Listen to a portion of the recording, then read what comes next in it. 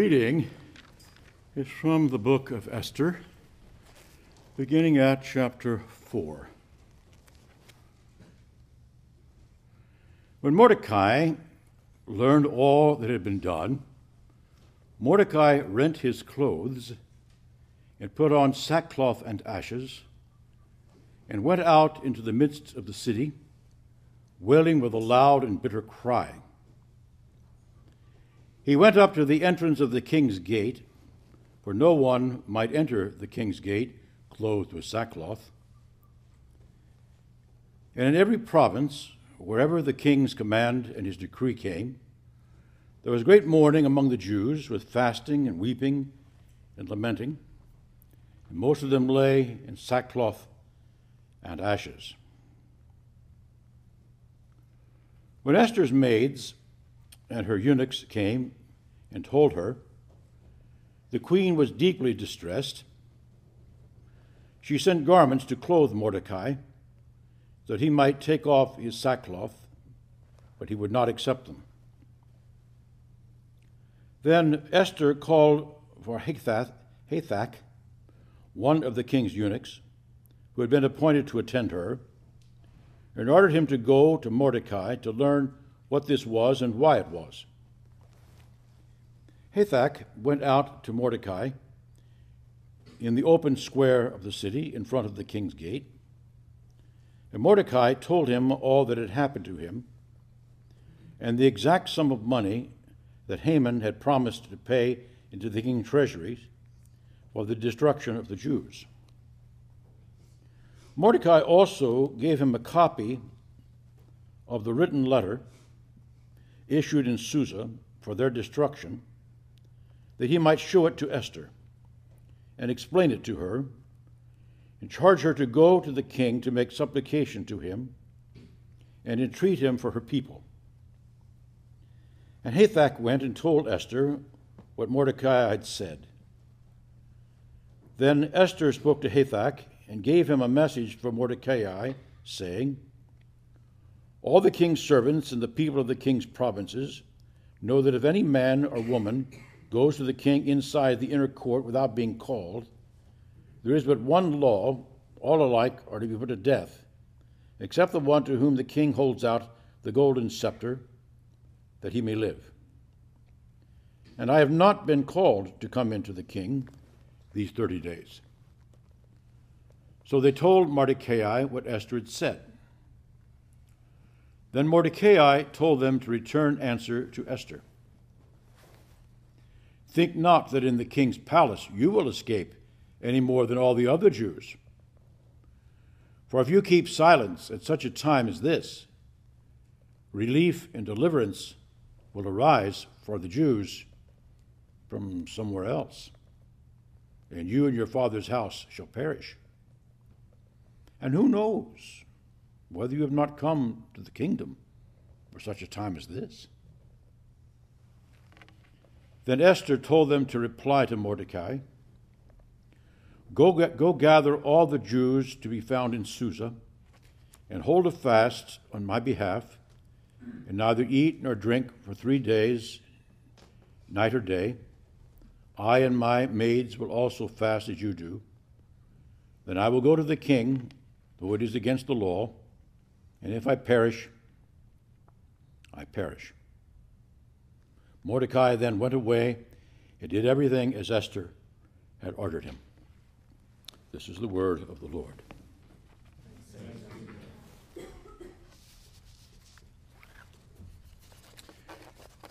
Now I presume everybody here has at home a copy of the St. James calendar hanging on your wall.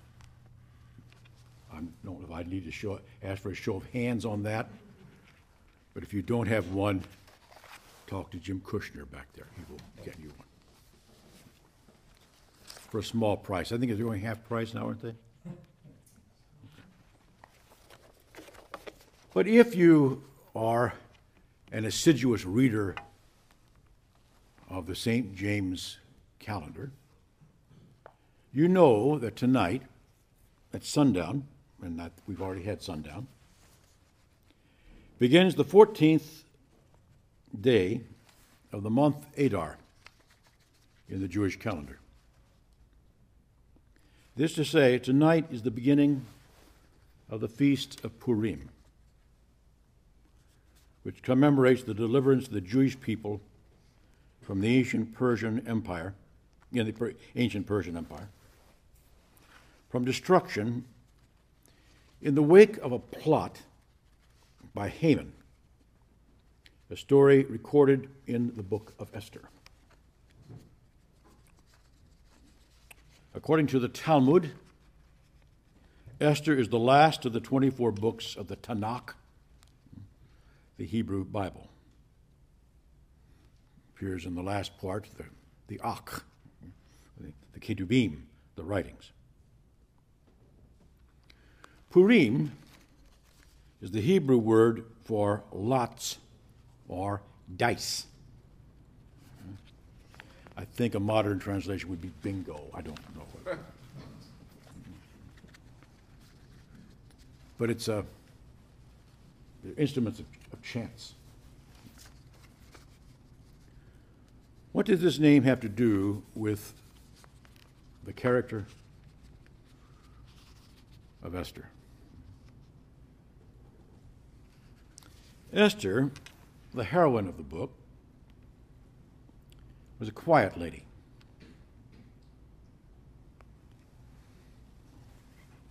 When I think of Esther, I think of Lord Byron. She walks in beauty like the night. That's actually, I think, very apropos. She walks in beauty like the night. You'll see why in a moment. Not only did she refrain from revealing her people and her family to King Ahasuerus, she seems not to have said very much about anything. Her recorded words fill fewer than a dozen verses of the Bible. Esther appears, rather, as a quiet and lovely presence. She walks in beauty like the night. She's like the stars that go in the heavens. Indeed, the aptness of this simile is suggested by the etymology that associates Esther with the heavens. Her name in Hebrew is Hadassah. But the name by which she's better known relates her to the Babylonian sky goddess, Ishtar, a name related to the Persian word shitar, meaning star. All these words are related, including the English word star. Esther's name is likewise associated with the Greek noun for star, astron, as well as the equivalent Latin words Eastrum and Stellos. And while we're on the subject, it's worth mentioning the English verb stare, because stare, as Robert Frost's poem reminds us, is what stars do. Stars stare. That's the nature of stars. They stare. Given the content and themes of the book of Esther, these etymological considerations are far from idle. First, the book's setting is Persia, where the religion, until the Muslim invasions more than 1,000 years later, the religion was that of Zoroaster, the Greek name of the philosopher Zarathustra, also spake. The Greek form of his name includes astron, meaning, as we have seen, star, and reminding us that a great reliance on the reading of the stars was a major characteristic of religion in that part of the world. You see, over that part of the world, there's not much to see during the day. It's all sand. But when the sun goes down, there's a lot to see. Everything becomes very interesting. not like Chicago. There's plenty to see during the day. At night you can't see anything. And who would want to?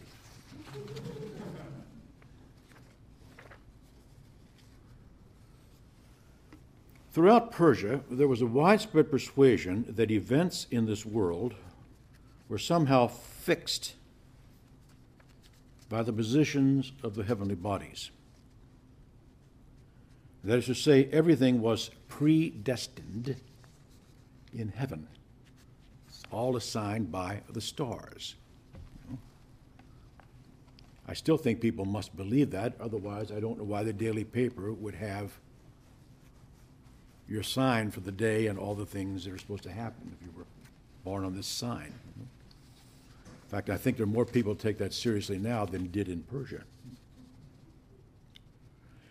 Everything was predestined in heaven. Classical Persian philosophy was shot through with astrology and theories of determinism. In fact, you had in Persia specialists in this matter who really studied the stars. They were called magi. They sometimes made long journeys to find out where a star might lead. Now, the Bible certainly does not teach astrology, and the Bible most emphatically does not say that everything is predetermined in a way that precludes the freedom of human choice. Yet, the book of Esther does concern itself with a sense of the concealed forces that influence the course of history in a mysterious fashion. Some of these hidden forces that influence history are satanic. Another Persian word designating a Persian divinity, which is found in the books of Job and Zechariah, as well as the New Testament. These forces involve this prince of the power of the air, what Ephesians call spiritual wickedness in high places. That is at work. But God is also at work secretly within the decisions of history. And this truth is known as the doctrine of divine providence. Now, the book of Esther presents both kinds of activity, evil and good. Haman is the agent of an evil force. Esther is the instrument of God, and God's active presence is so concealed that in the Hebrew text of the book of Esther, God is never named nor referred to. That's how much he is a hidden God. Let's take them in order. First, Haman. Haman, who employed the rigidity of the Persian legal system to fix the Jews once and for all, is called the final solution. What are we going to do about the problem of the Jews? Well, Haman had the final solution. He had it all fixed in Persian law that every single Jew in the Persian Empire, that is to say, every single Jew in the world, because all the Jews lived between the Danube River and the Indus River. It's a big space. If all the Jews in there were killed, that would be the end of the Jews. It's the final solution. In the book of Esther, as in the book of Daniel, one was obliged to deal with what were called the laws of the Medes and the Persians, which cannot be changed. Thus, after Haman had arranged a royal decree ordering the destruction of the Jews, even the emperor was powerless to alter it. You get that same theme running through the book of Daniel, don't you? The laws, and the king makes a decree and said, oh gosh, you made a mistake, but he can't change it. Because the laws of the Persians, the Medes, could not be changed. I know some Orthodox who function under that rule. The date of that planned destruction was determined by the casting of dice. A die in Persian is called a pur. In Hebrew, it's pluralized to purim. In consulting these instruments of divination, in order to determine the destruction of the Jews, Haman and his henchmen become the agents of evil forces. These latter, too, remain unnamed. Now, in our own culture, dice are thought of as instruments of chance. But you see, the ancient Persians were Calvinists. There was no such thing as chance. The Persian rolled dice precisely because he did not believe in chance. So however it came out, that was the divine will, which is associated with the laws of the Medes and the Persians. The verdict of the dice was inevitable and revealed some deeper purpose hidden from human ken. Whatever the dice indicated was bound to occur. There's Haman. Then along comes Star Lady, Esther. She's the instrument of the hidden God who silently worked to bring about his own purposes in the world. Now, in the book of Esther, events appear to be accidental, but the biblical writer knows better. They're not accidental. And so do we, his readers.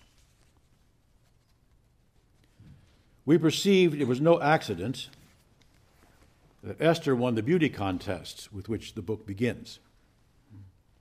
That's always a way to get, you want to get interest going in a book, start with a beauty contest, everybody will read it. But it was no accident that Esther won the beauty contest. Nor was it by chance that Ahasuerus, the emperor, could not sleep one night. Remember, he was restless. He was suffering from insomnia. Okay? So he asked for something really boring to read. And they brought him the history of Persia. He's studying the Persian archives, and he discovers the name of Mordecai. Interesting. It was hardly accidental that Haman fell on Esther's bed just as the king walked in the room. Nor was it mere happenstance that that unwitting scoundrel just happened to have built a big scaffolding to hang Mordecai. How convenient. He has a scaffolding there from which he would be hanged. He prepared, in other words, a gallows for his own neck. The text we read tonight has this quotation from Mordecai. He asked, "Who knows? Who knows?" He says this in his written message to Esther.